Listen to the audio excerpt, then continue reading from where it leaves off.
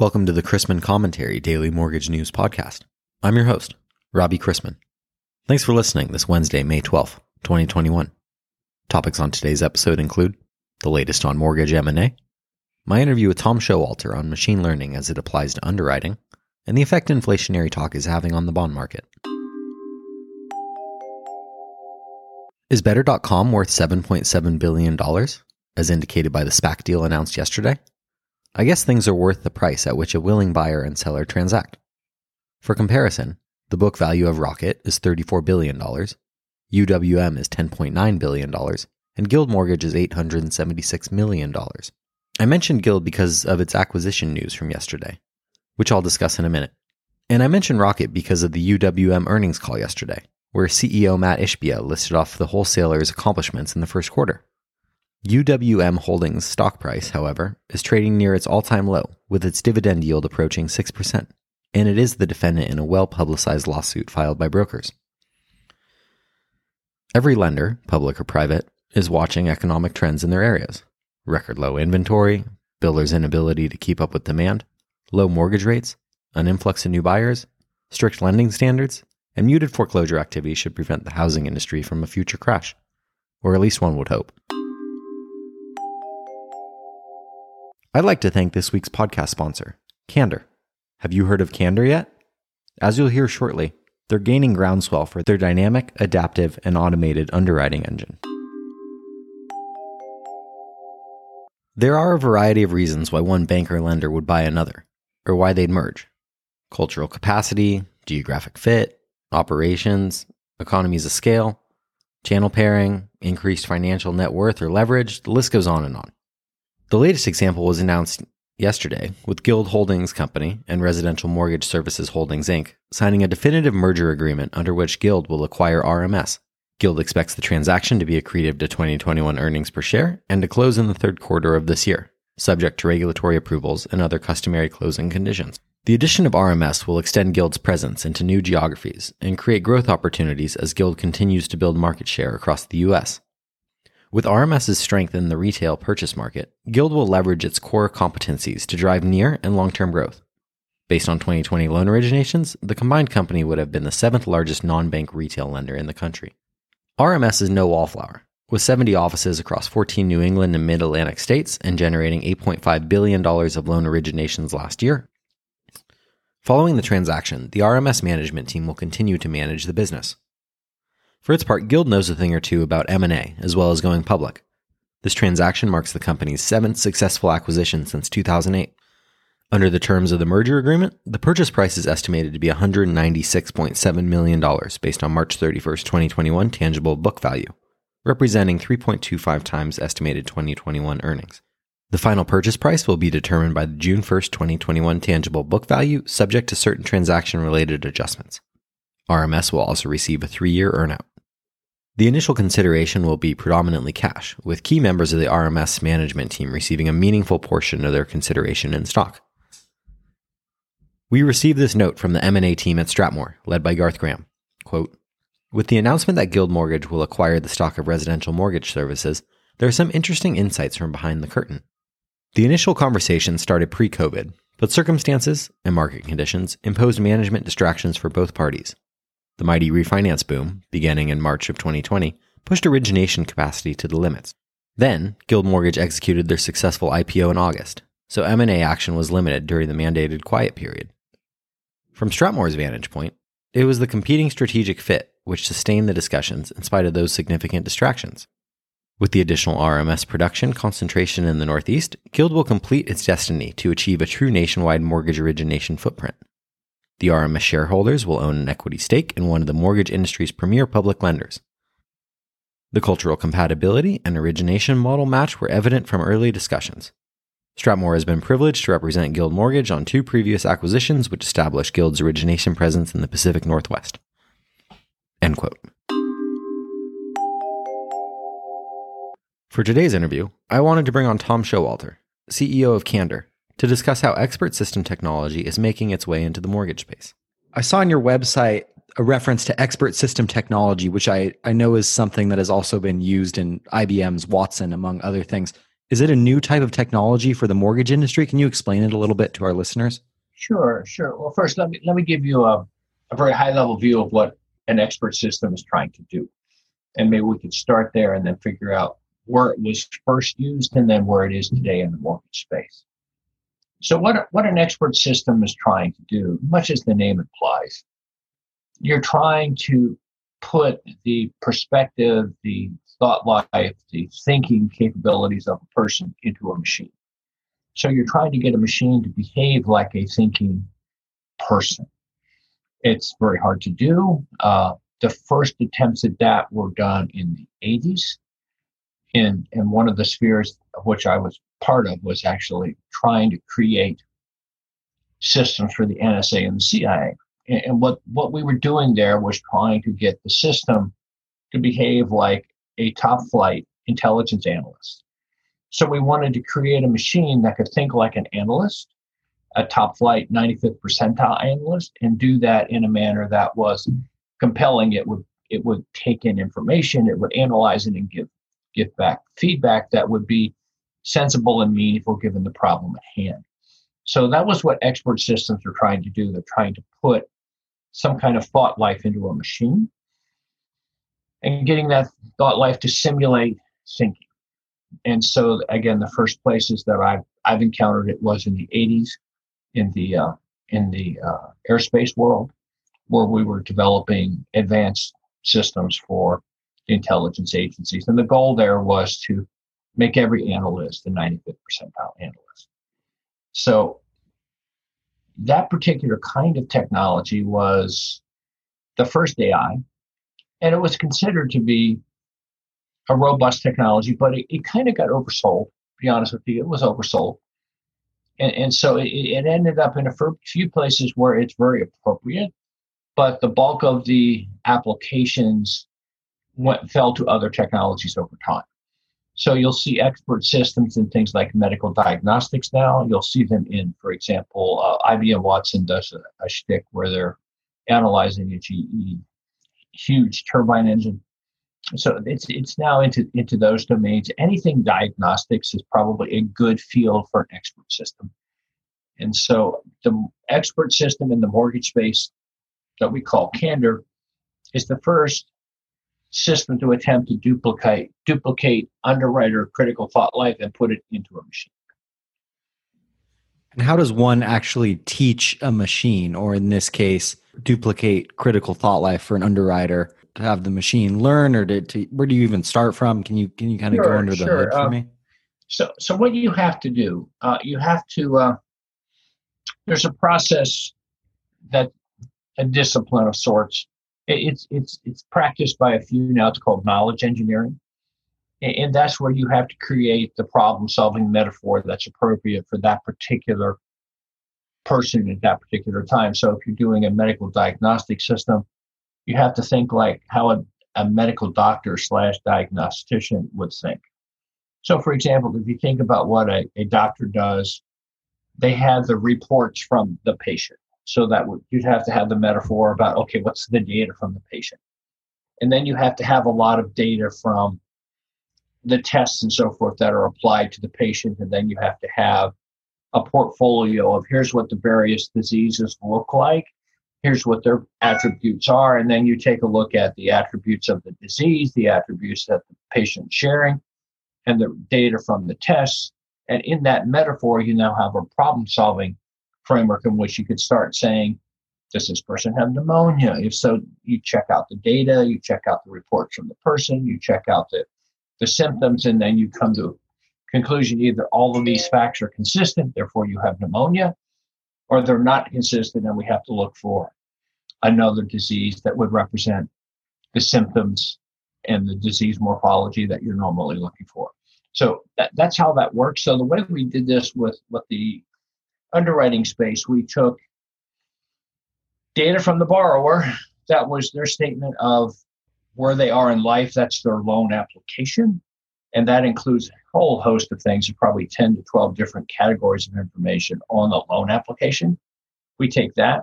We take data about the applicant, such as their pay stubs, such as W-2s, such as bank statements, and then we take data from the investor that the lender is targeting to buy this loan. And now you start seeing, does this particular person's representation of their finances, is it consistent with the data about the person? And does that enable this person to qualify or not qualify for a given loan program? And so we had to teach that metaphor to a machine. Does that make some sense? It does make sense. I guess I would ask how an expert system is different than robotic process automation. Is there a certain way you have to speak to the machine or a certain language you have to use so that it understands what you're saying? I think robotic process automation is typically something that happens at a specific point in the process. It's a very rigid and static set of logic.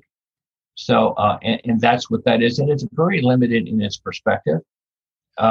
In the expert system, you see, the expert system and the logic that's called up is really peculiar to the kind of problem at hand.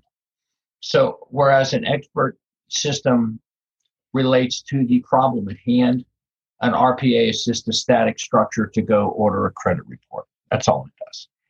It doesn't do anything more than that. But what an expert system does, we create something, we call them, in Candor Ease, we call them pivot points. And the pivot point is really a representation of a very precisely defined problem for which Candor then has programmed into it the requisite analytical methodology. So it's really, we have in the Candor architecture over 23,000 pivot points, which means we've programmed in solutions to 23,000 plus very well-defined, precisely defined problems, which are then the solutions of which are then invoked and applied by Candor. And then Candor either ends up at a point where the problem is solved, or it comes across a new problem that takes it to the next pivot point and the next set of logic. An RPA doesn't have that kind of dynamic and adaptive capability. It's just very static. It's very rigid. And it's probably far less elaborate, to be honest with you. That makes sense. So I think a lot of underwriters out there would say that underwriting is as much an art, if not more so, than a science. How do you teach the machine to learn and adapt where, I guess an example would be, well, we thought this borrower had a great credit profile, but suddenly they defaulted. How does the machine learn and make decisions going forward? Sure. Again, if you talk about that pivot point technology, we've had to define over 23,000 very precisely defined problems and their solutions to make Candor. So we got 23,000 plus pivot points defined in Candor that are Candor's isolation and analysis of 23,000 plus different kinds of problems and how to solve them. So the underwriter is correct in that they don't know what problem they're going to encounter next, and so they have to be prepared to adapt. In Candor, we accept that metaphor as true. We don't know what problem's coming next. So we had to teach the machine 23,000 plus different kinds of problems and how to solve them. And so when you sit there and you say, okay, Candor's now picking which one of its 23,000 plus solutions or problems is at hand, and therefore that's what Candor goes and solves next. So that's how that works. Does that make some sense? It does make sense. So now that Candor is out there on the market and it's underwritten, several 100,000 files, what do you think is going to be the next big push to drive efficiency and profits for lenders? I can tell you where our customers want us to go, and that's probably a good harbinger of where to go next. We have positioned Candor at first as a back office solution that would enable a machine to start emulating underwriter thought life. So the next question that I think lenders would like to solve is, now that they have a Candor that can automate underwriter thought life and solve underwriting problems in real time, in seconds, they're probably going to move that further up in the food chain to get closer and closer to when the lender is encountering the applicant and the future borrower. So I would suspect we're going to go there and they're going to go there because they want to engage the consumer as early in the process as possible. And there's two reasons for that. Reason number one, they are finding that a candor-like presentation to the borrower gives the borrower a much clearer and a much more reliable impression of what they have to do to get a loan. Because the current presentation to the applicant is done by a loan officer who only has a vague recollection of what the many loan programs that are out there, what requirements there are, which one would be applied to this particular borrower, and what this borrower's circumstance really is. So a machine can go get a very precise impression of a loan program and a very specific impression of this borrower, and give the borrower exactly the right advice as to what documents to get and what things they have to go accomplish in order to complete a valid loan application. So that's one thing. They're going to get the borrower, future borrower, current applicant, much better informed. And the other thing is that once they get them much better informed, they're likely to stick with that lender through thick and thin, and they're likely to get a loan in the cleanest, fastest way possible, which is also how the lender gets the most benefit from the technology. So there's two things. First of all, they give the borrower a clearer impression, and secondly, they get to keep the borrower, engage the borrower early on, and have the borrower committed to that lender, and therefore the lender in the end gets the most money. I think that's going to be a big benefit to both lenders and borrowers. I think so. Let me close here with a little sci-fi style question for you. Can you tell people that are very naive about AI or machine learning, myself being one of those people, why we don't need to worry about machines learning so much that they're going to turn on humans and say, let me do something that's catastrophic to them? Sure. We have, remember those 23,000 plus problems that we programmed in Candor? Yes. That took almost 300,000 man hours to do. That's a lot of time and a lot of people. So first and foremost, to solve a problem is a very expensive proposition. So if you think about that alone, the underwriting problem as problems go in life are relatively narrow, and it took hundreds of thousands of man hours to solve that one. If you think about the hundreds of other problems that are out there, teaching a machine under current methodology to solve them all would probably require more man hours than are in the U.S. economy at this time. So that's point number one, very complicated. The other thing is that we still haven't figured out how to turn a machine into a sentient being that could learn on its own. Candor does a whiz at underwriting, but if you said to Candor, well, Candor, tell me what status my mortgage is in, it wouldn't know what to say because we haven't taught it that yet. So it really is a dumb beast with respect to, if it hasn't been taught it can't respond. So those are the many dimensions of why machines are going to be very good at solving particular kinds of problems that can be structured and analyzed as I prescribed.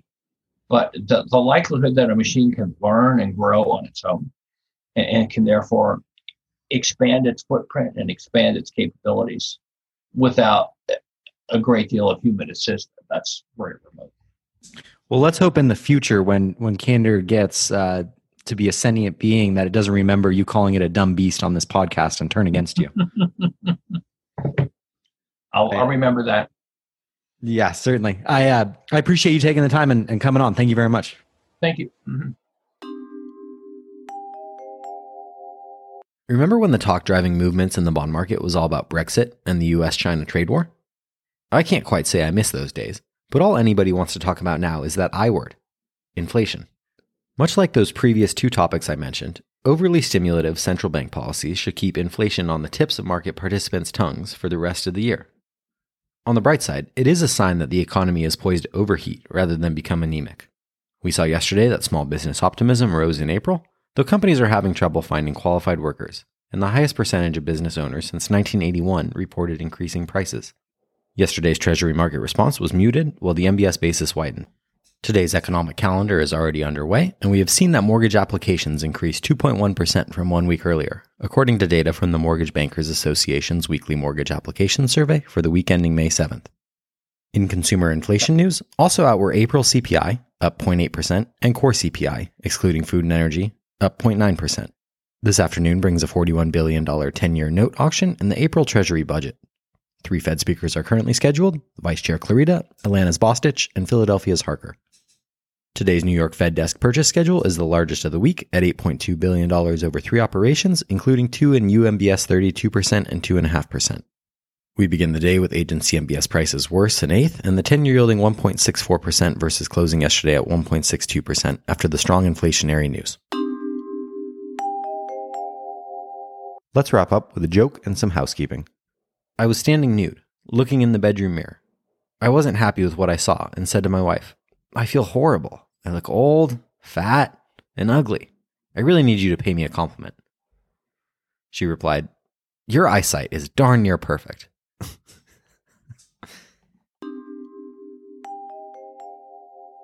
Thanks again to Candor for sponsoring today's podcast.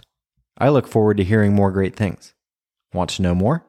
Go to candortechnology.com. Tell them Robbie Chrisman sent you.